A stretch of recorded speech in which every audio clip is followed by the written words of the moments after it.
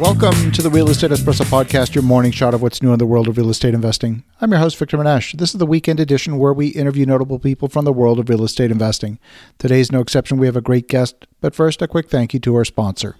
The Real Estate Espresso Podcast is brought to you by International Coffee Farms. International Coffee Farms grows and sells specialty coffee in Boquete, Panama. They now have 11 fully operational coffee farms, and they are 100% sold out. They are accepting reservations for farm number 12. If the idea of owning a safe, diversified offshore investment is intriguing to you, check out International Coffee Farms at internationalcoffeefarms.com. That's internationalcoffeefarms.com. We are back. We've got a great guest here this weekend on the weekend edition, all the way from Anchorage, Alaska. He's an educator. He's the host of the Get Rich Education podcast. He writes for the Forbes Council on real estate. Welcome back to the show, Keith Weinhold. Well, thank you, Victor. It's great to be here. I was just on the show with you last month. Fortunately, I wish I were on the show with you for the right reasons today, but I'm not. That's right. Well, this weekend, we're here to talk about something that's been in the news. You live in Anchorage, Alaska, what is, in fact, one of the most seismically active parts of North America. Most people, when you think about earthquake activity, people immediately think of California, but you've got way more activity in Alaska than they do in California, and you got to experience this firsthand. And that's what we're going to talk about today, is that huge earthquake that you guys just went through. So why don't we start with that and just tell us from your own perspective, what did you experience? What happened? Well, first of all, my wife and I live in Anchorage, Alaska by choice. I moved here years ago from Pennsylvania because I like the lifestyle for skiing and mountaineering. But you touched on it, Victor. Most people don't realize that Alaska, in this part of South Central Alaska, in my home of Anchorage, Alaska, Alaska's biggest city, is the most seismically active area on the entire North American continent, 2 to 3 times the seismic activity of California. And over the years, we'd have a rumble here or a rumble there. But just last week, we had a magnitude 7.0 earthquake centered only 7 miles north of Anchorage. It was also at a relatively shallow depth, and it rattled homes and it rattled nerves, and it was an awful experience.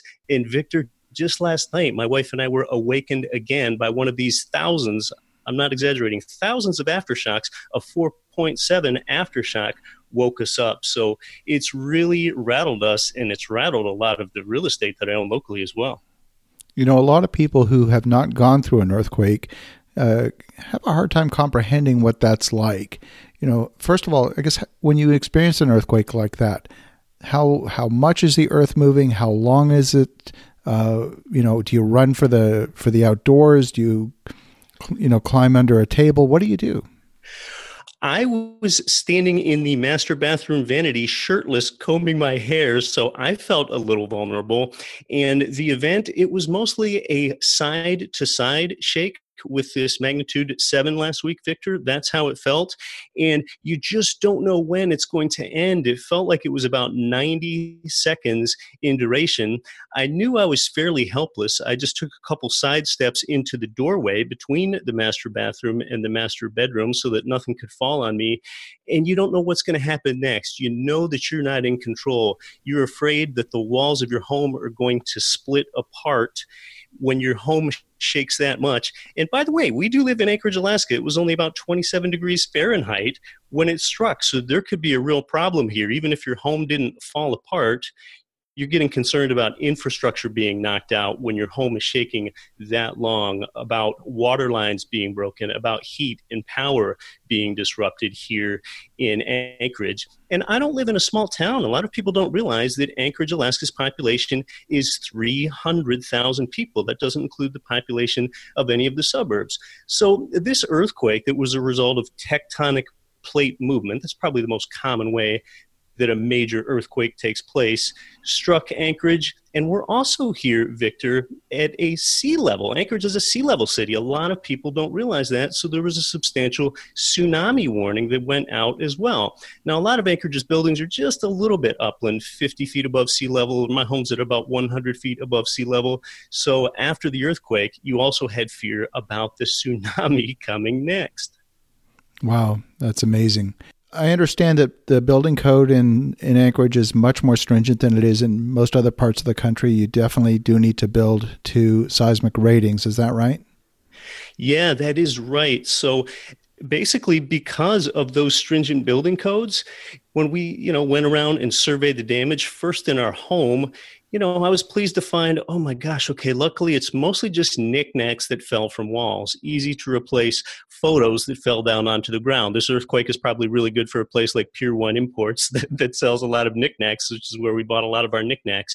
So perhaps the most remarkable thing with that much shaking for that long is that there were no deaths area-wide, and that's partly a tribute to good engineering and construction standards. So vertical construction, Victor, was largely okay. There is some superficial damage. Now, being a real estate investor, I own properties other than just my home in this area. I own apartment buildings in the area.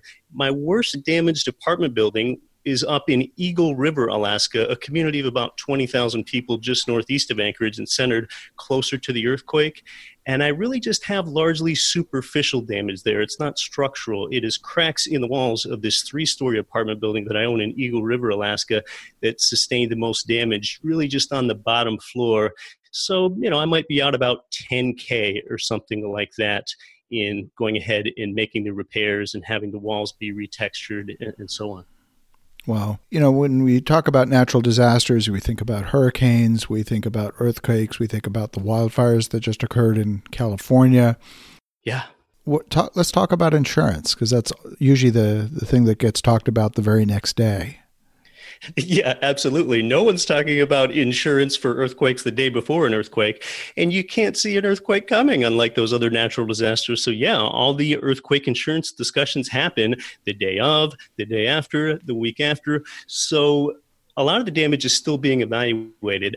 I do not own earthquake insurance on either my wife and I's primary residence in Anchorage or any of my local apartment buildings. Not only do I don't own it, even after this event, I will not buy it.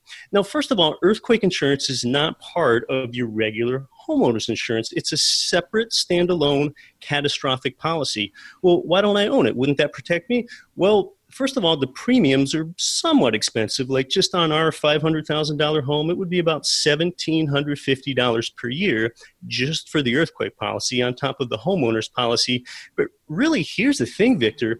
Your deductible amount is often 10% of the property value. So say you have an Anchorage house insured for $500K, your deductible is $50,000. So therefore, only 5 or 10% of all state carriers, I happen to have Allstate on my wife and I's own home, that's the low number that actually carry earthquake insurance policies, 5 to 10%. Mortgage companies do not require earthquake insurance. And, here's the thing, Victor, and I thought that this might happen. Sure enough, shortly after the earthquake, the governor of Alaska declared a disaster. And now I just found out yesterday, yes, a grant program has come in to play. And I haven't looked at all the details of the grant program, but if we discover that there's greater damage, I can potentially put in for relief. So because of the grant program, that makes earthquake insurance an even worse idea. And now I've also done some things to position myself, and this is kind of where your investor strategy intersects with a natural disaster. I'm so grateful that I have low equity positions on my properties. All my properties have between 15 and 25% equity in them locally. So, there are, questions of LLCs and recourse or non-recourse, but, if the damage were worse, the risk could potentially be transferred onto the bank, not me. And the fact that I do have low equity positions means it's easier for me to place my equity in other geographic markets. I own properties as far away as Florida and Panama. So there's really a geographic diversification component to this as well that a lot of people overlook. The greatest risk a lot of real estate investors take is that they're only invested in one geographic market, and maybe you've never considered earthquakes intersecting with that mindset, but that's just another reason. I love that. I think that's a very smart approach. I mean, when we talk about not being insured, what you're really saying is you're electing to self-insure because nobody wants to be financially exposed. But really, self-insurance means that you're willing to take that financial risk, and it's a calculated risk as opposed to a blind throwing caution to the wind. That you've taken a calculated approach to determining whether the price of that insurance policy is worth the benefit. And that's a very different approach than simply saying, well, I'm not insured at all. That's right. And keeping a low equity position in local properties, well, some people think, well, I don't know, now you're just taking on more debt. No, all my debt is outsourced to tenants. Tenants and inflation erode my debt. And when I have equity removed from local properties strategically, I really haven't lost equity. I've merely transferred equity into other markets. So now I have the ability to own more real estate besides be economically diversified. So I have greater leverage as well. But, that's really all in addition to and aside of this greater earthquake conversation. And here's something to be really grateful for in this earthquake, Victor. You're trying to find something to be grateful for. Let's think about some recent world earthquakes that were of the same or lesser magnitude of Anchorage's 7 magnitude earthquake. Okay, now despite our lower population density, consider this. In 2011, the New Zealand earthquake resulted in 160 deaths. 2009 in Italy, that earthquake resulted in 309 deaths. 2018, earlier this year in Indonesia, 460 deaths. In 2010, in Haiti, there was also a 7.0 magnitude earthquake. That resulted, and this is not an error, 230,000 deaths in Haiti. My point is that Anchorage's recent earthquake resulted in absolutely 0 deaths. And that right there is a tribute to construction and engineering and something I am grateful for. Thank you for putting that in perspective, because I think a lot of people have difficulty understanding what a magnitude 7 means. We think about the big San Francisco earthquake back in 1989. Broke a lot of the infrastructure in San Francisco, and it's not like they weren't expecting an earthquake. And of course, Haiti, oh my goodness, I mean, it still has not recovered, the aftermath of that earthquake. Just incredibly, incredibly devastating. What's happened in Anchorage is exactly that. It's a testament to really good engineering and to really paying attention.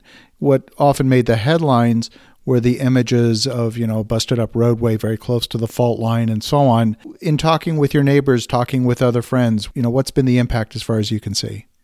It's mostly that they've been shaken up and nervous. And I feel the same way, because the next time we feel an aftershock, we don't know if we're going into the next biggest earthquake or not. And these aftershocks are something that seismologists expect to continue for quite a long time. So a lot of it is just getting education out there. Some people just don't embrace information. Now, for example, you talk about neighbors. I went door to door in my apartment buildings to talk to tenants to see if they were okay. Even though I have a property manager, I wanted to get that next level. And, sometimes you feel like there's nothing you can do. But for example, one thing I did in my local apartment buildings is that I talked to the tenants, and the tenants were boiling their water. They were going under the municipality of Anchorage recommendation to boil your water because there were dozens of water main breaks, and the local utility provider, just as a precaution, wanted to be sure that you boiled water because something exogenous could have gotten into the water supply. And I informed my tenants, for example, at one building, oh, well, actually, you're not on a municipal water supply at this building. Your water comes from a well. So, sometimes there's things with that face-to-face interaction and being informative and being communicative and going that extra level in a disaster to help people where things come up that you didn't even think of telling them that can help them out. So communicate. I love that. Well, Keith, thank you for sharing this firsthand personal story. Fortunately, most of us don't get to experience this firsthand, and thankfully you and your family and your neighbors are all safe. Thank you for sharing that with me. Anything else you'd like to share with the listeners? Yes, an earthquake will happen again. In 1964, the most powerful earthquake in this entire continent's history struck South Central Alaska. Consider that the Richter scale is a logarithmic scale. Now, it's hard for you to comprehend this, but comprehend that the great 1964 Alaska earthquake, which flattened so much of Anchorage and other outlying communities, was a magnitude 9.2. Which is 100 times. Exactly. It's more than 100 times stronger than the 7.0. That generated a major tsunami, decimating outlying Alaskan communities like Kodiak, Seward, and Valdez. And the tsunami from that even caused damage in Hawaii and Japan. So it will happen again to this area. We know it'll happen again to a more populated area like California again. So be prepared and know about some of the right questions to ask. Were there any things, before we wrap up here, were there any things that you did from a preparedness standpoint, just in terms of, do you have stockpiles of food, water, things like that, just for that kind of eventuality? We do have backup heat. That wouldn't raise the temperature up to anything near room temperature, but that would keep water lines from freezing. And another thing that I do, and this is definitely unusual for a resident of a city of 300,000 people, is my wife's water supply by choice, even though we have municipal water here in the city, is I fill up bottles of spring water, these 5-gallon jugs, and that is what we use as our drinking water. And I always have several of these jugs around. And, I didn't even realize it until afterwards. I want to drink water that doesn't have any chlorine or fluoride in it. It wasn't until afterwards that I thought that actually this is great emergency preparedness, even though I didn't think about it. So think about some of those essential things. There are a few things more important than water in any type of natural disaster. And are those glass jugs or are they plastic jugs? They're plastic jugs that I take to a spring that's about 15 miles south of Anchorage, next to this mountain that I go hiking up. And after I'm done hiking, I've got 4 of these plastic 5-gallon jugs that I fill with water, and we're constantly used as our drinking water here in my wife and I's home. Well, Keith, thank you again for sharing this firsthand story. And for the listeners at home, make sure you've got things well anchored in your house. In the meantime, have an awesome rest of your weekend. Go make some great things happen. We'll talk to you again tomorrow.